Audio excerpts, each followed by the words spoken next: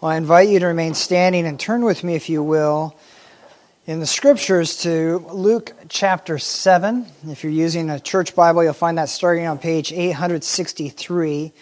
We're going to look at verses 18 through 35 this morning, but I'm going to start by just reading verses 18 through 23. Luke chapter 7, verses 18 through 23. Beloved saints, this is our God's Word, recorded and preserved for us that we might hear it, and in hearing it know our God this morning. Please give your attention to the reading of it. The disciples of John reported all these things to him, and John, calling two of his disciples to him, sent them to the Lord, saying, "Are you the one who is to come, or shall we look for another?" And when the men had come to him, they said, "John the Baptist has sent us to you, saying, 'Are you the one who is to come, or shall we look for another?' And in that hour he healed many people of diseases and plagues and evil spirits, and on many who were blind he bestowed sight. And he answered them, 'Go and tell John what you have seen and heard. The blind receive their sight, the lame walk, lepers are cleansed, and the deaf hear. The dead are raised, the poor have good news preached to them, and blessed is the one who is not offended by me.'" And that'll end the reading of God's Word. At this point, we'll come back and read the rest in a few minutes, but let us ask the Lord's blessing on our time in His Word this morning. Our gracious Father, you know our hearts, you know our minds, you know how we struggle to believe your words of comfort, how we're quicker to believe the enemy's lies than to believe your truth. If we're honest, your grace sometimes sounds foreign to our selfishness, beyond the realm of plausible. Your word, your grace, your mercy simply sound too good to be true. So help us to not judge you as if we were the standard. Help us to judge our doubts according to your word. Open our eyes, open our hearts, open our minds to just how high and inexhaustible your grace truly is. And do this as we open your word and spend some time in it this morning. We pray. Amen. You may be seated.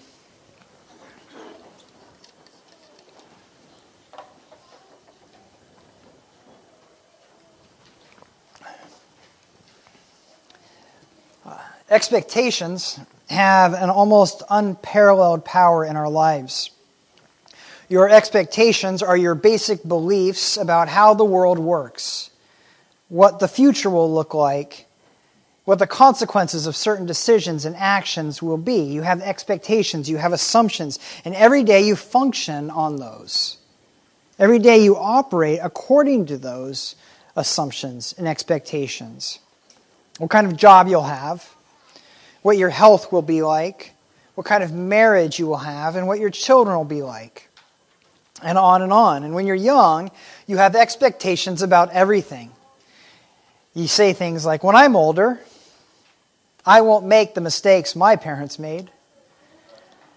When I'm older, I'll make sure that my family," and then you fill in the blank with whatever's important to you. You say, "When I'm older, I'll never get stuck in an unsatisfying job. When I'm older, my children will understand," and again, you insert what's important to you. You say, "When I'm older, I'm going to take care of my health so that I never have to deal with something," whatever that is. "When I'm older, I'm going to travel. When I'm older, I'm going to drink life to its fullest." But then the realities of life come.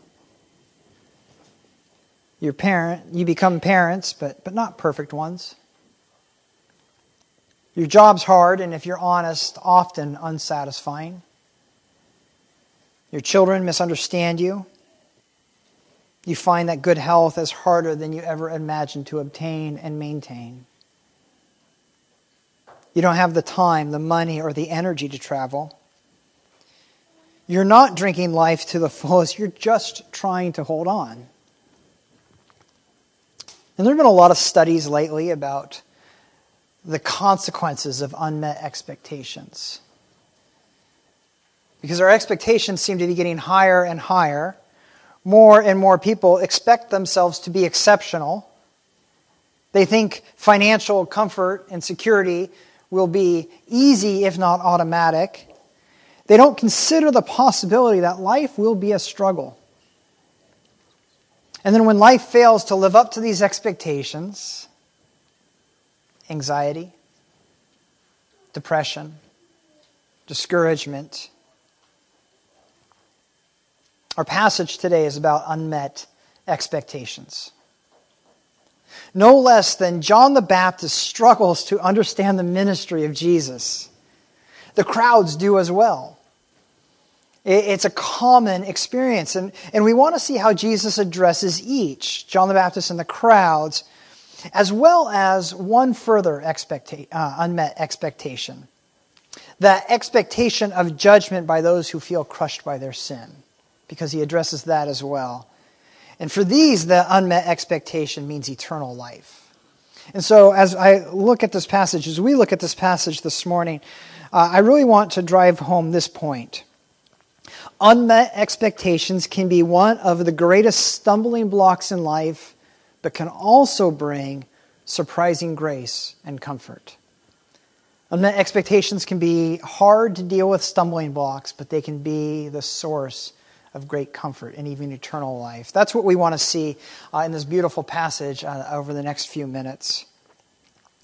John the Baptist is struggling as our passage opens, and that struggle, if we're honest, is startling, if not outright shocking.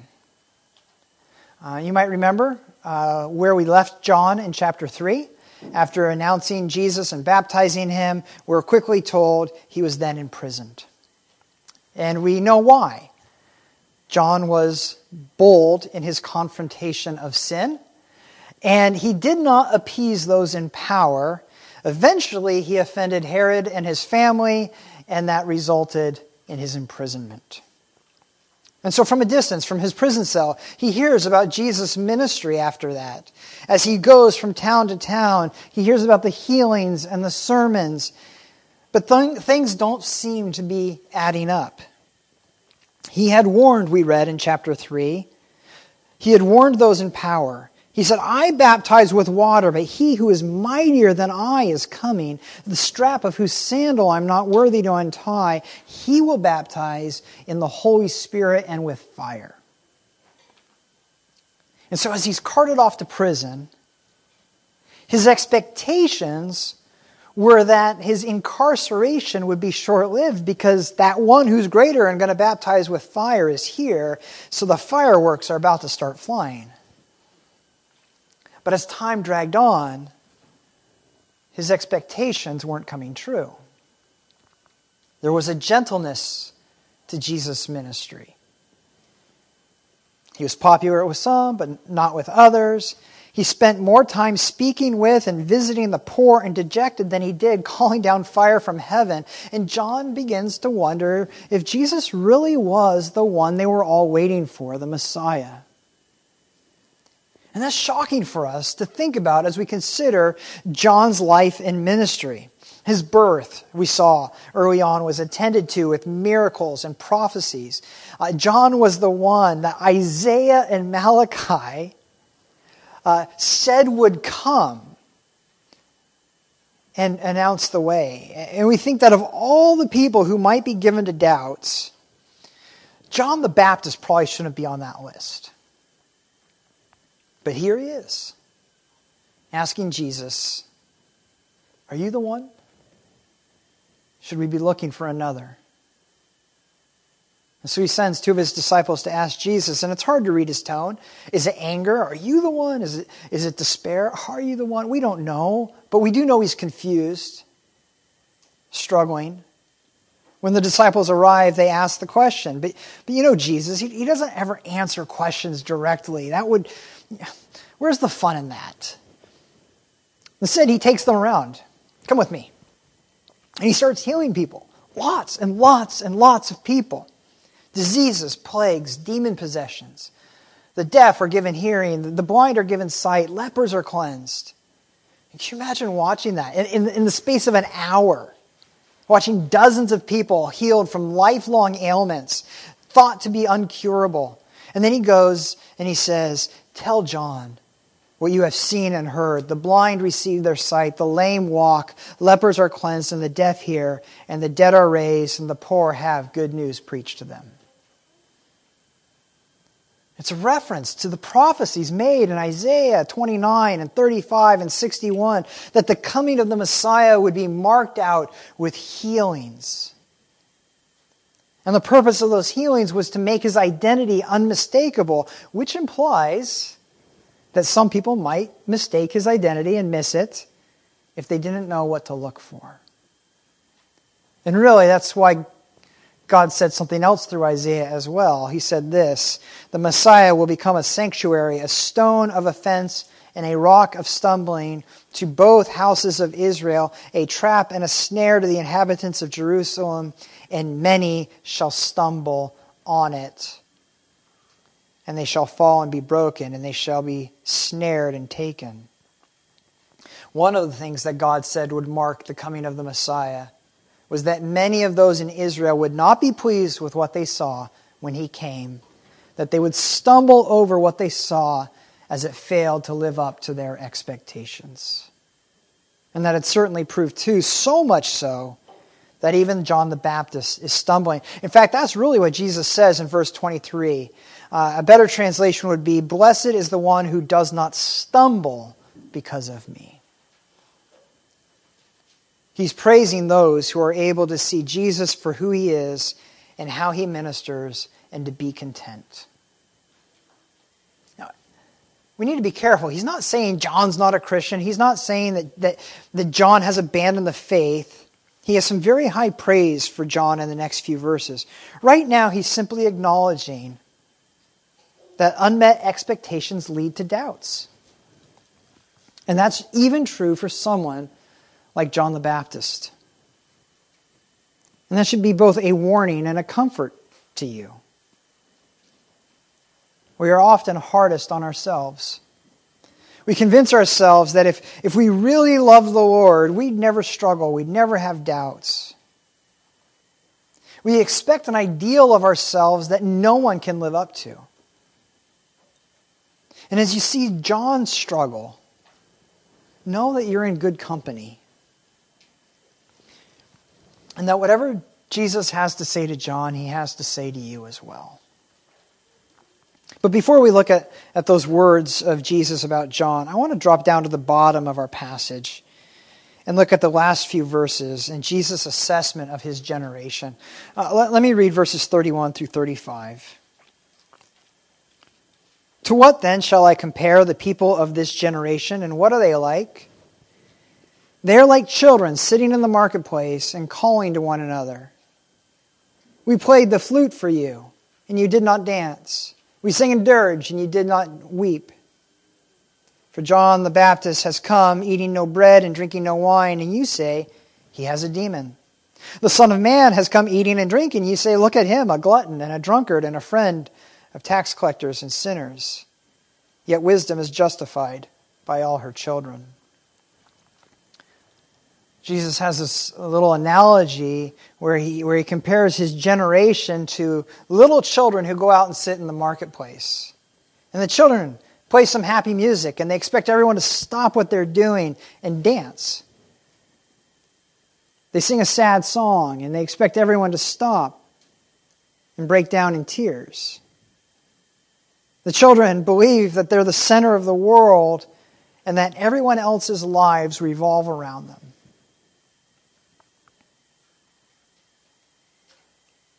Those are their expectations. And yet, no one dances. No one weeps. No one even seems to notice the children. And if they do, they don't seem to care. They just go on with their lives. And the children don't know what to do. Their worlds are shattered. They come crashing down around them.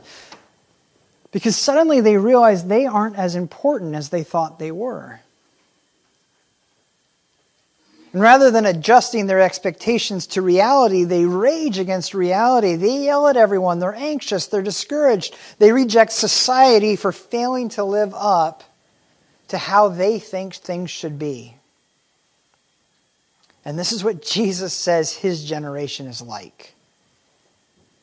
They have a very narrow view of how things should be, and any deviation from that leads to their wrath. John came preaching repentance. He's known for fasting, in fact, too much fasting.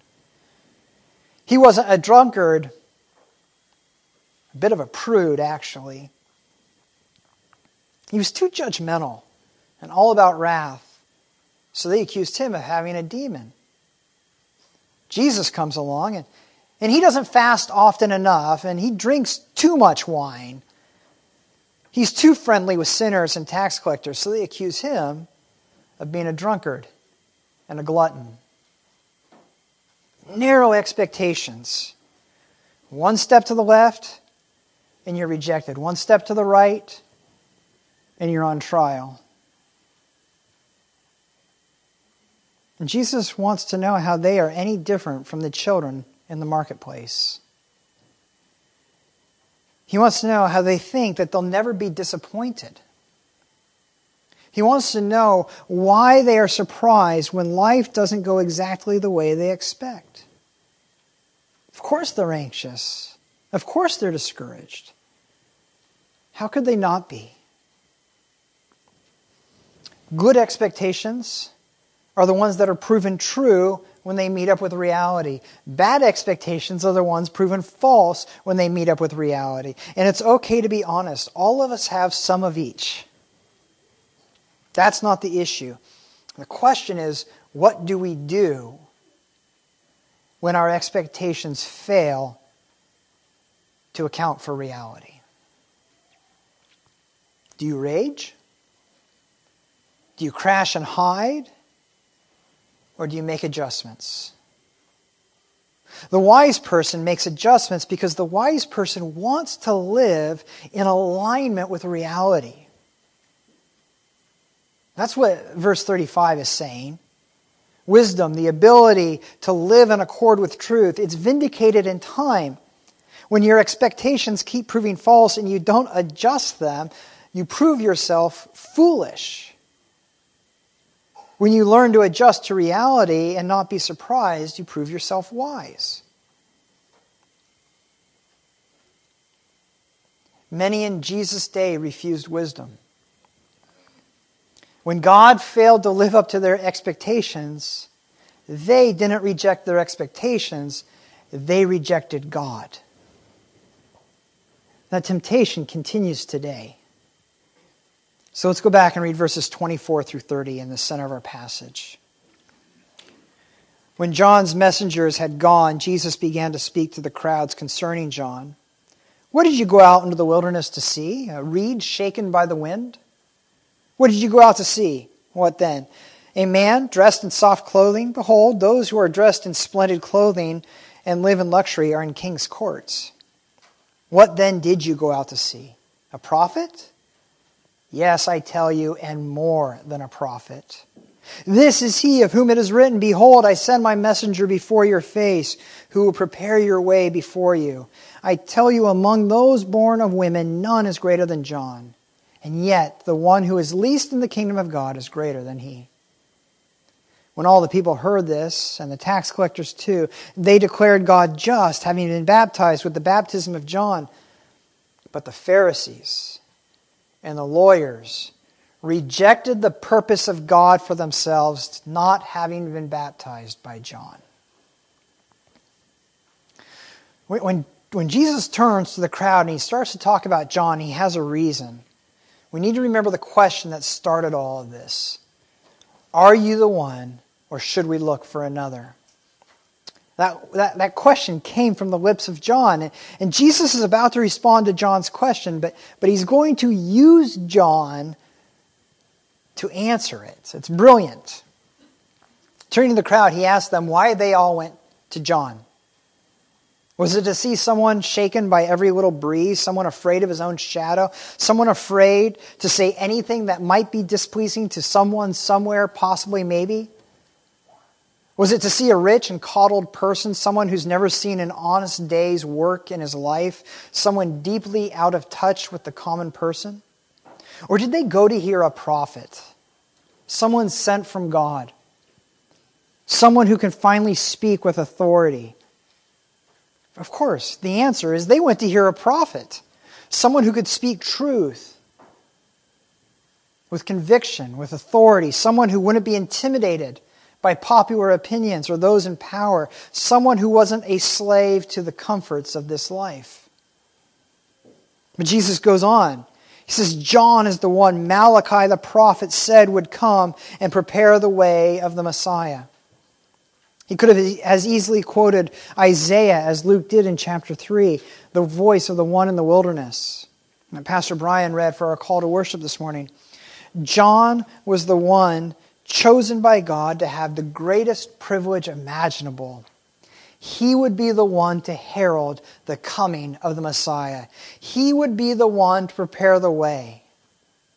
Something no one in history, the history of mankind, no one other than he had that privilege. And in this sense, he's greater than all who preceded him.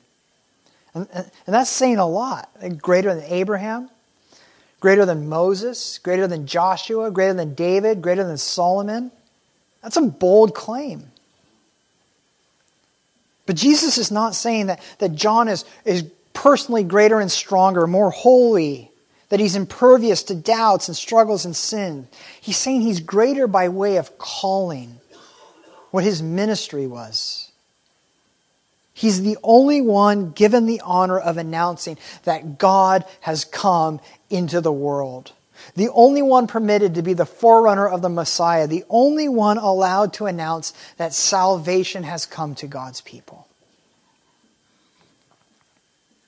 He's great not because of who he is, but because of his unique relationship to the Messiah. It's an issue of proximity and privilege. He was given a privilege that no other in the history of mankind was given. And whom did he announce? This one who's greater than Abraham and Moses and Joshua and David and Solomon. This one chosen by God to identify and announce the Messiah. Whom did he point to? He pointed to Jesus. Jesus is saying, John, you're the proof that I'm the Messiah, the one you were looking for, because you're the one Malachi said would point him out. It's like Paul when he said to the Corinthians, when they questioned his authority as an apostle, am I not an apostle? Have I not seen the Lord Jesus? Then he says to them, are you not my workmanship in the Lord?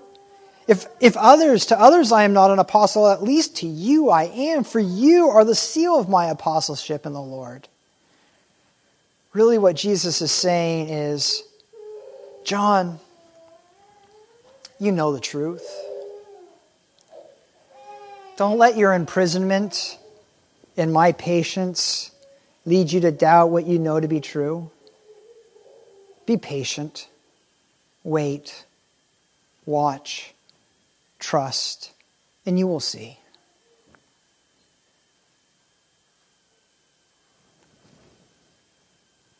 As great as John is, there's one Jesus says is greater. The one who is least in the kingdom, the most humbled, the greatest servant, the meekest, the lowest, that one is greater than John. And that shouldn't surprise us. We've already seen that John's greatness was one of proximity and privilege. John's already confessed that there's one of whose sandal he's not worthy to untie. And whoever that is, whoever that one is, John is blessed to be associated with him because that one is greater. Now we know who it is.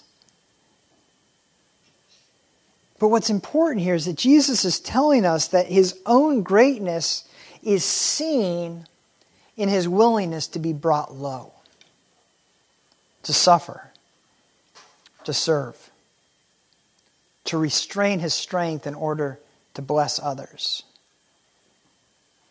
Ironically, it's those very things that made John question whether or not Jesus was the Messiah.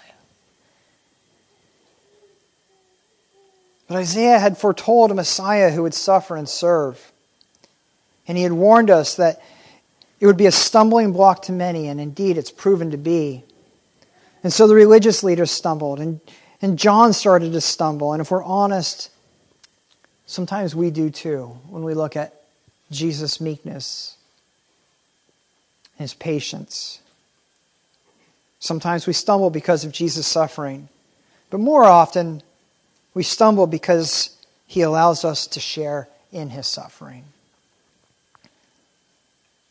God says that we know we're heirs of heaven provided we suffer with him. And that causes us to stumble.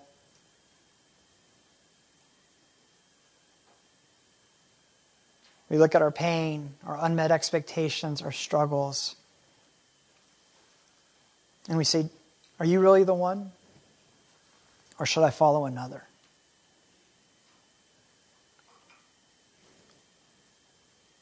It's then that we need to remember what our Savior looked like in this world. He was lifted up onto a cross. He was given a crown, but it was made of thorns. He showed great kindness, and he was punished for it, even crucified. He was the least in his own kingdom. And he's greater than John, and he alone can give life. And that means that all those who belong to him, those who are united to him, are heirs of his greatness. They are co-heirs of glory in him. They are, in a sense, closer to Jesus than John the Baptist was as herald. And in that sense, they're greater than John.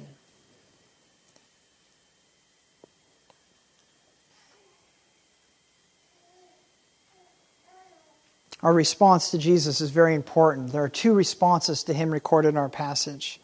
And both of those had to do with unmet expectations. The Pharisees and the lawyers had their expectations. They expected a strong political leader.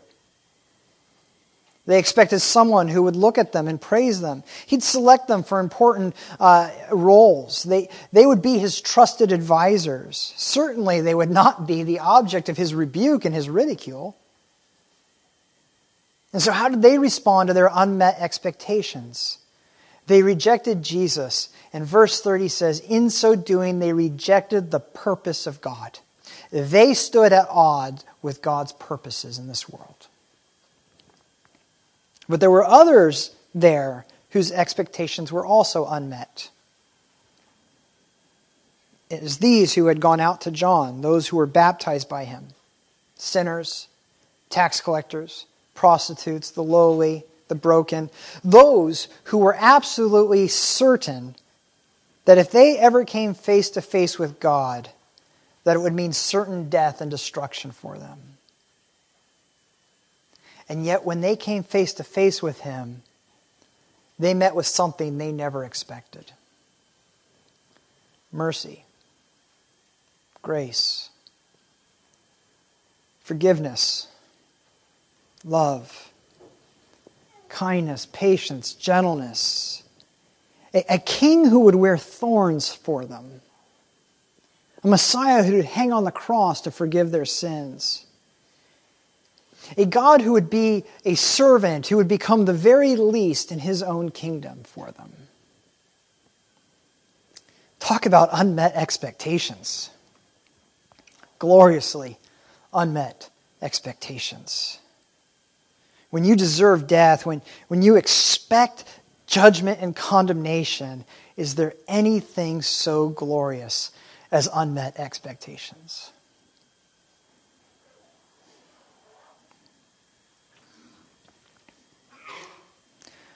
We have a king who fails to meet our expectations in another way. When presidents, kings, prime ministers, dignitary, high officials, they take office, often one of the very first things that they do is they pose for a portrait, something that will commemorate their time in office after they leave, hopefully before they go grayer. And you know what our expectations are for those portraits? Something regal, something that's both somber and hope-inspiring, something to make the leader and the people proud. So what kind of portrait would you expect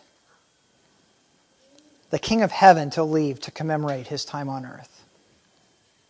Something larger than life, something that underscores his power, something that clearly says there is none greater. Once again, our expectations go unmet, and gloriously so. Our Lord, as he stared down the cross to come, he left his disciples a portrait that underscored that he was the least in his own kingdom, that he was willing to be brought low, to suffer, to serve, and to restrain his own strength in order to serve others. And so look around. Our walls aren't decorated with larger-than-life portraits. We have no accurate record of his appearance with or without an austere and regal look on his face. We have only bread and wine, reminding us that because he was willing to be the least, he is greater than John. So the bread and the wine, they come with his assurance that when we own our own weakness, our smallness, our need, that we are great in his eyes, and that we are the unexpected heirs of his kingdom. Praise God for unmet expectations. I'd like to ask the elders to come forward that we might receive this gift this morning. And please join me in prayer. Heavenly Father, we thank you for not bowing to our expectations. For many are unhealthy and foolish, short-sighted and selfish. But you are wise and you are patient. You always have the end in sight and our good in mind. And so we thank you that our expectations of judgment go unmet when we surrender. When we surrender to he who is least in the kingdom and greater than all. We praise you for gloriously unmet expectations. Amen.